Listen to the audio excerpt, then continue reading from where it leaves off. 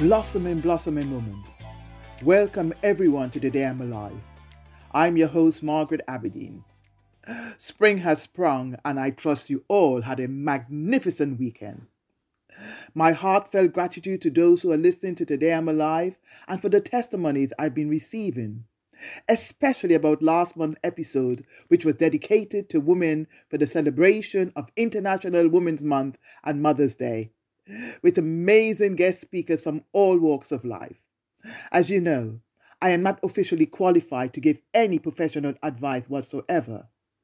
Though I have some background in psychology and have studied cognitive behavior therapy, I am only speaking of my insight and learning from my personal experiences and transformation. This morning, after my ritual walk around the river, with the sky still clothed in darkness, while sitting on the riverbank meditating with my eyes closed, a bright ray of light kept rotating in my head, engulfing the silence, the stillness of nature's mystic surroundings. I felt so light-weighted and more connected to myself and nature than I've ever done before. When I opened my eyes, the moon and stars, illuminated rays of light, were shimmering on the water. With my thoughts flowing like streams of water in the river, I felt a deeper, deeper sense of inner peace and calmness, serenity, gratitude, and gratification for this era of my life, connected to the source of who I truly am in the present light. My thoughts drifted back to scenes of the past when my life was shrouded in darkness. Not too long after giving birth to my first son, my marriage broke down. I was diagnosed with epilepsy, and being epilepsy was a taboo, I did not allow it to leak out. I had no extended family in London. I was a single mother doing all the inherited intuitive things a mother does, along with meeting the emotional, physical, and material needs of my son. On top of that, I was working as a freelance fashion journalist and a sub-editor at a publishing company.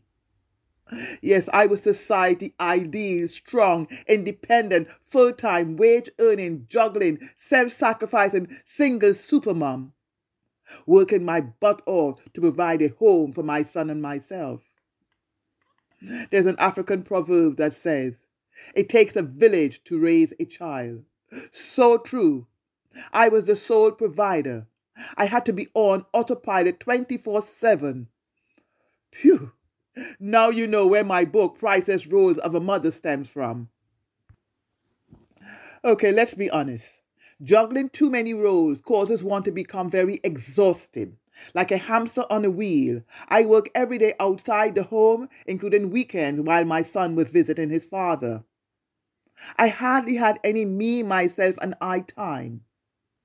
As time prevailed, I felt like an overheated car engine about to explode.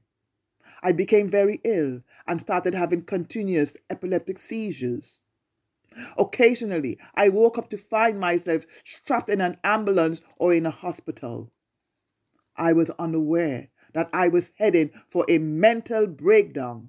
All my suppressed childhood traumatic emotions were catching up with me.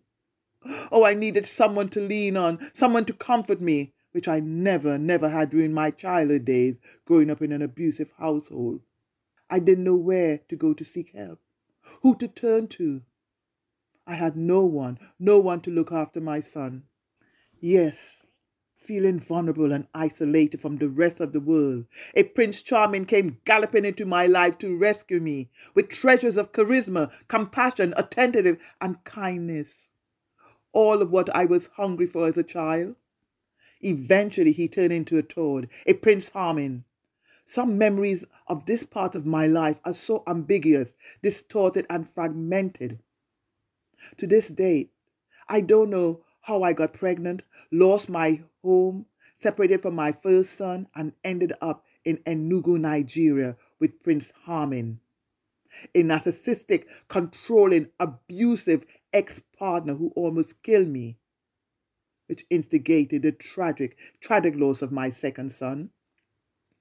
Later, I discovered from doctor's note that I had transient amnesia, a memory lapse that can be a main symptom of epilepsy, or my subconscious mind has blocked or rubbed it out to protect me because it was so painful.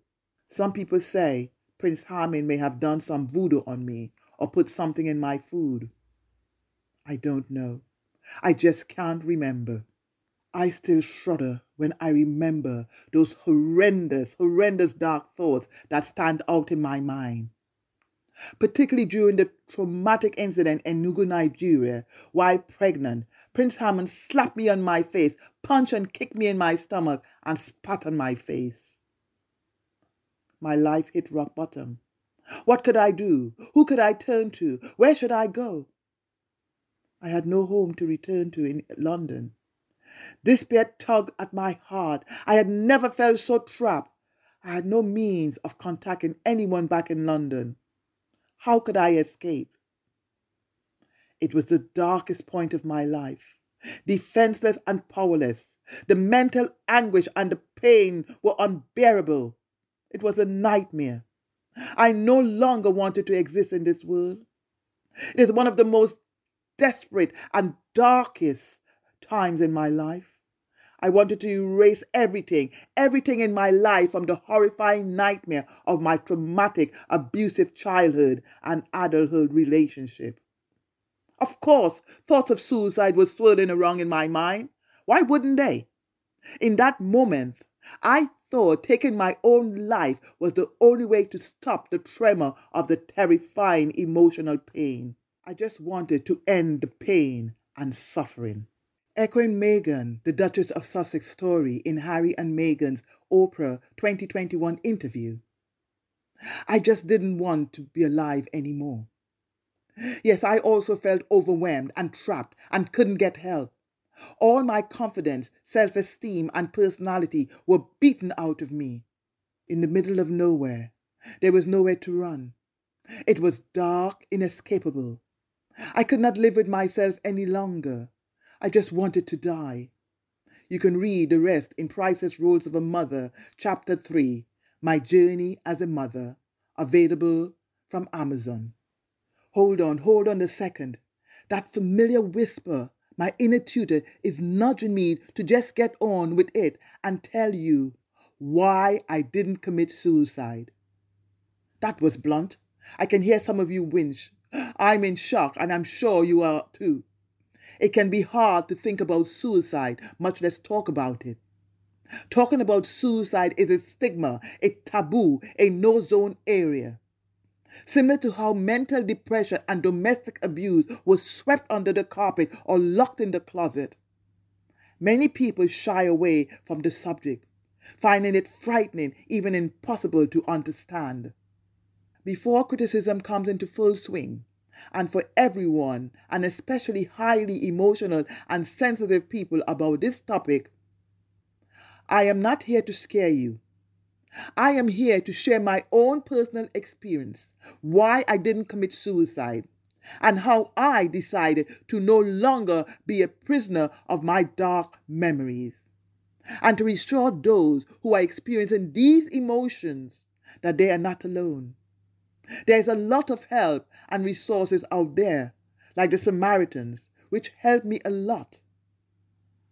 If this episode is too hard-hitting, you can either switch off or keep listening. For those who can, I know it may be hard right now, but if you can, just hang in there. Keep listening. It's funny how our mind works when the prevalence of stigma and discrimination towards people with mental health issues. I read somewhere that suicide is preventable, but to prevent it, we must drag it out of the darkness into the spotlight and talk about it. Not talking about it would not make it go away. That is not the way to help those experiencing these emotions. This just feeds the stigma and the shame. We will never heal. The world needs to hear stories from others who have had suicidal thoughts or attempted suicide for us to heal. For many years, I tried to bury these deep, dark memories as much as I can go. I did not want anyone to know. I was raised as a Roman Catholic. So much of my tendency to bury sad or negative feelings stem from these early lessons of guilt and sin. Similar to what Prince Harry is experiencing after the publication of his book Spare, which I am presently reading. I was terrified to talk about it for fear of the brutality of society and others as to how I would be judged, criticized, and thrown upon. That I am a coward, selfish, and attention seeker. Now, let me be totally honest. I almost died 3 times. We waste so much time caring about what other people think and say. I have no time to beat around the bush. I did not survive to moan or groan about past trauma or being a victim of my past. My heartfelt, passionate mission is to share and help others transform their trauma, to rise like the phoenix, to live a meaningful and purposeful life. Until we have seen someone's darkness, we don't really know who they are, as Marianne Williamson wisely says in her book, Return to Love. We are so preoccupied with judging ourselves and others, trying to be the super perfect image that society and we envision ourselves to be.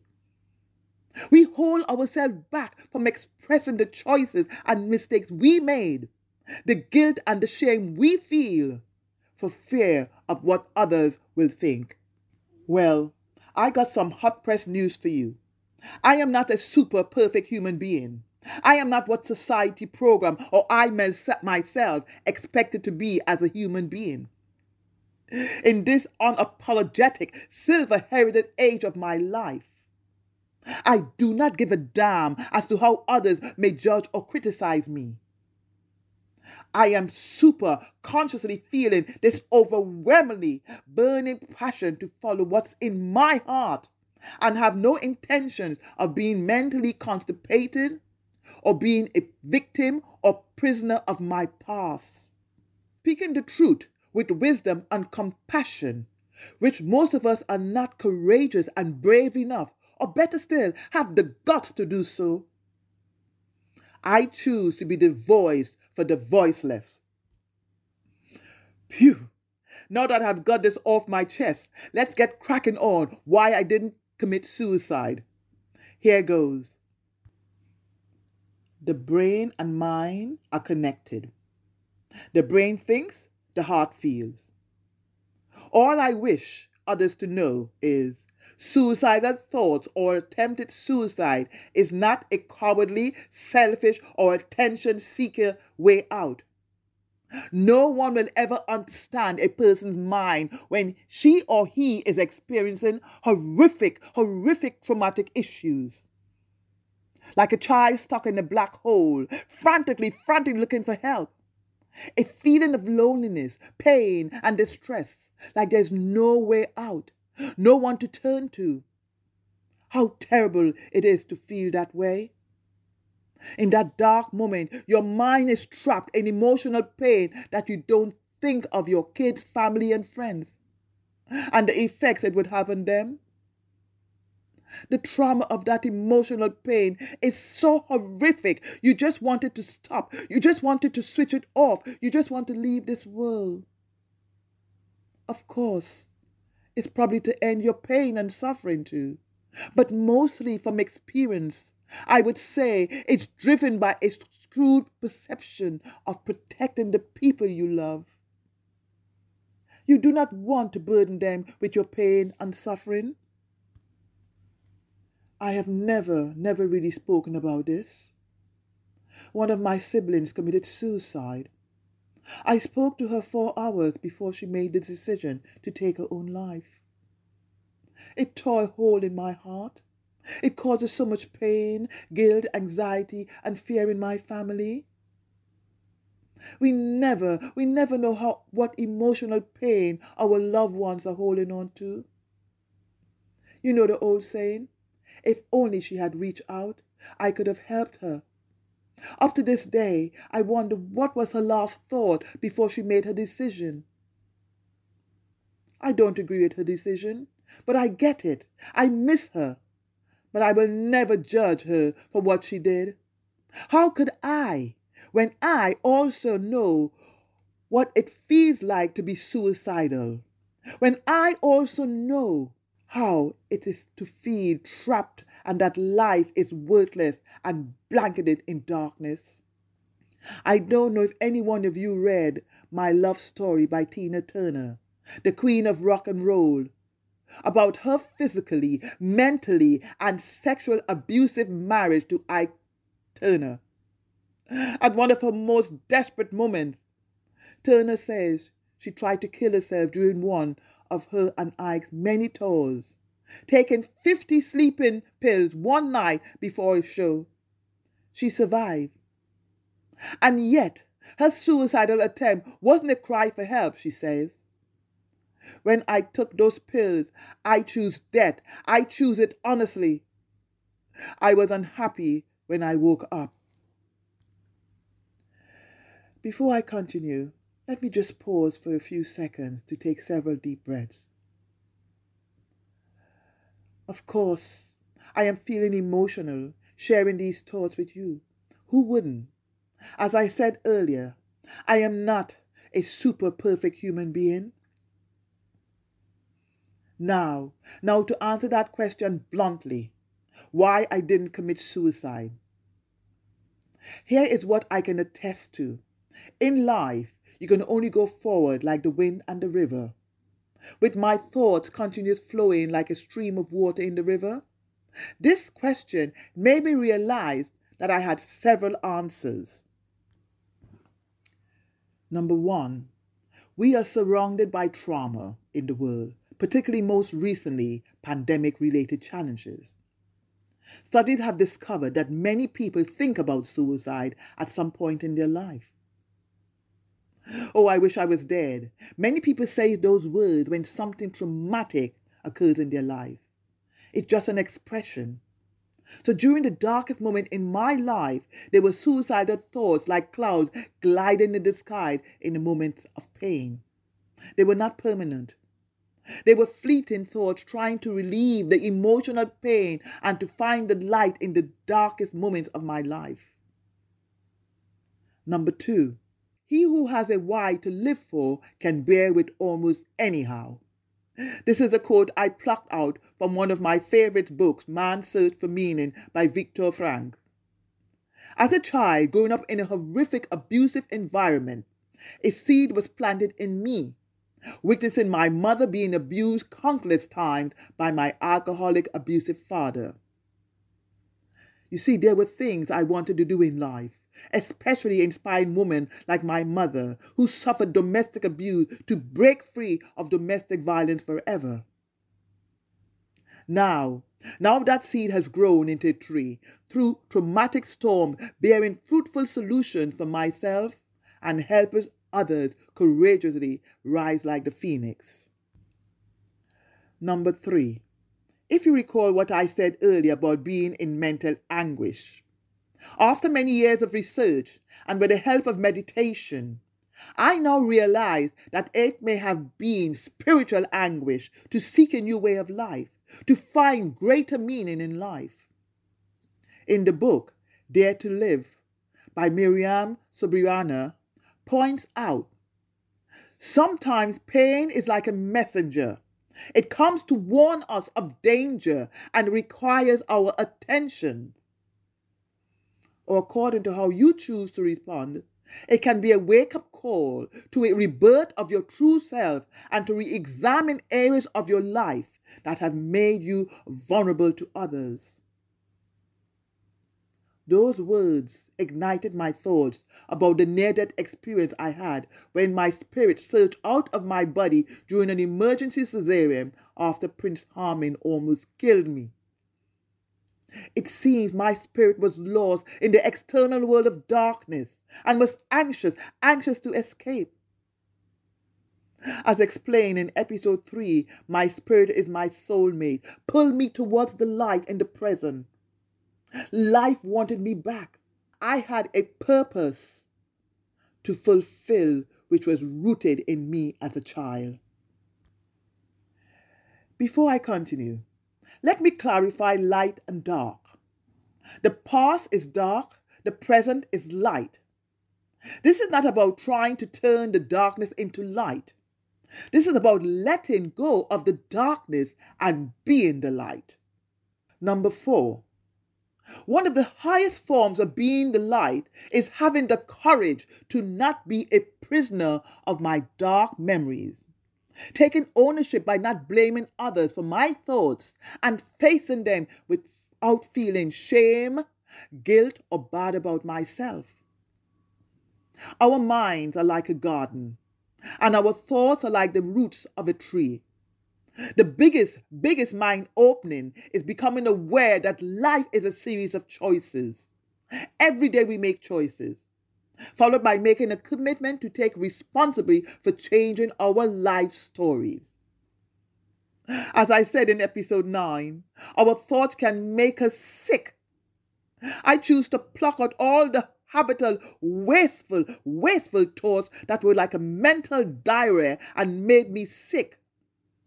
To do so, I choose to take steps into the unknown and selfishly flip the mirror on myself and go within.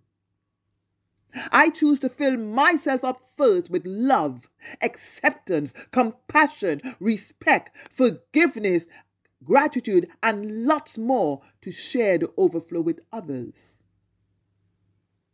I choose to be the best version of myself and live internally with passion and commitment by being consciously aware and embracing the changes that are emerging in my life. I choose to be thankful for today I'm alive, as my life is full of blessing, meaning, and purpose. And I'm living and feeling every meaning and blessing. I choose to acknowledge I escaped death. I did not commit suicide because I was commissioned by the Creator, the highest source, to do what I am doing right now. There are more answers to why I didn't commit suicide, but I choose to put a brake on them. I have discovered whatever you are going through is part of your growing process to be who you are meant to be. You are whom you decide to become, to believe, and commit to be. My core belief is everyone here is here because you are meant to be here. We are here to change the world, to make it a better world. Each of us has a unique gift to make to this world. That is our purpose. And when we are living that purpose, when we are giving our special gift to the world, we feel an abundance of inner peace and happiness. Oh, and here's the exciting, tingling part. Our darkest pain can be a doorway to finding out who we are. And our ikigai, our life purpose, our burning passion, breaking the balls and chains of the past mental constipation thoughts and overcoming whatever challenges, storms, and obstacles you will encounter along the way. Mimicking what Viktor Frankl also stressed in his book. In some ways, suffering ceases to be suffering at the moment it finds a meaning. He argued that life can have a meaning even in the most miserable of circumstances, and that the motivation for living comes to finding meaning in life rather than the meaning of life. Most of the world's greatest teachers like Oprah Winfrey, Maya Angelou, Nelson Mandela, Dr. Wayne Dyer, and others found their meaning in life from their traumas and are using them as transformational instruments for world change. They have overcome life challenges and made our world better because of what they have experienced. They have done it, and so could you. Eckhart Tolle, another great speaker and author of The Power of Now, had a traumatic, unhappy childhood, and for many years he struggled with depression, anxiety, and fear. and even considered suicide. No matter how low you have sunk, this is not the end of your story. It is just the beginning of a new chapter of your life. I know firsthand how hard it is to remove negative thought patterns. It's an uphill battle. The most important thing to remember is these feelings will pass. They are memories of past situations. So don't be too hard on yourself. Memories are the trail we left behind. It's how we deal with them that counts, says our late international spiritual teacher, Dr. Wayne Dyer. Like what I am doing, using trauma as a pillar of strength, even suicidal thoughts or attempted suicide, you can rebuild your life and your character by finding a greater meaning for the pain. And in order to do that, I have learned being mindful, meditating, connecting to nature, and journaling are crucial methods to help you clean out the cupboards of your mind to be light. It is a process, and with practice, it is possible. You will find that in time, you can turn your life around and help others going through the same struggles. As I'm approaching the end, a question just popped into my mind. What if I had committed suicide? Without hesitation, I can respond. I would not be alive to have a peaceful and loving relationship with my only surviving son, who will be 40 in a few months, and to see him grow into the man he is today, a caring and loving husband and father, meet his lovely wife, and see my blossoming grandson. I would not have written Priceless Rose of a Mother, available from Amazon, to help women, mothers, daughters, aunts, and nieces to value themselves for the indispensable role they're playing in this world. I would not be the beacon of light for others, and vice versa. Met so many awesome people who are beacon of light in my life. I would not be here to celebrate with my silver heritage age of 68 years young with freedom, liberation, and fun. Last but not least, I would not be hosting Today I'm Alive, using my story as a bridge, sharing all the tools, rewards, and gifts for others to rise like the phoenix. Before I wrap up, and for those who have stayed tuned in and listened, I just want to leave these last few words with you. I have learned life is an opportunity, and to seize every opportunity life gives you. Whatever trauma you have been through, believe there was a reason for it. It was sent to make you stronger, better, and more compassionate, and to heal.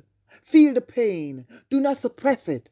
Talk about it. Write about it. Shed tears about it. You're not alone. Let your friends, trusted family members, partner, or spouse know what you're going through. Open up to your loved ones. Can feel scary at first, but it may surprise you at how receptive they can be. You deserve to experience how great life can be, and you owe it to yourself and the world to be that positive change for others. Don't give up. You are worthy. You're more than worthy. You are priceless. You are light in the present. Your best is yet to come. Therefore, wrapping it up, I would like to emphasize again, all the contents of this episode are from my own personal experience and transformation. I am not advising anyone about suicide. If you or someone you know is considering suicide, help is out there. Reach out for the Nation Suicide Prevention Line at 0800 689 5652, or the Samaritans Helpline can be reached at 116 123. If someone is at immediate risk of self-harm, call 911 or your local emergency number and stay with them until help arrives. Finally, I really want you to know this. Today you're alive. Today is all you have. Make the most of it. Make it momentum. Make it worth remembering.